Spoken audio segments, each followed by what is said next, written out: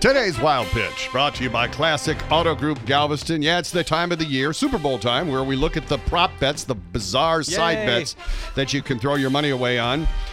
This year, they include Lady Gaga's hair color. Blonde and brown are the favorites. Purple and orange, the long shots. Will Lady Gaga have a wardrobe malfunction? Let's hope not. How many commercials will Peyton Manning show up in? They've got the over-under at 1.5. I think that's kind of low. I like the over. Will Joe Buck or Troy Aikman mention that Brady was drafted in the 6th round of the NFL draft? Dean, did you know that Tom Brady was a low draft pick? Yeah. Have you heard this story? That's a great fact. And, here you go. The number of times Deflategate is said during the broadcast.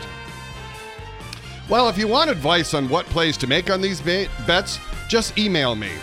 Or better yet, just PayPal me your money directly. They're all sucker bets. That's today's Wild Pitch.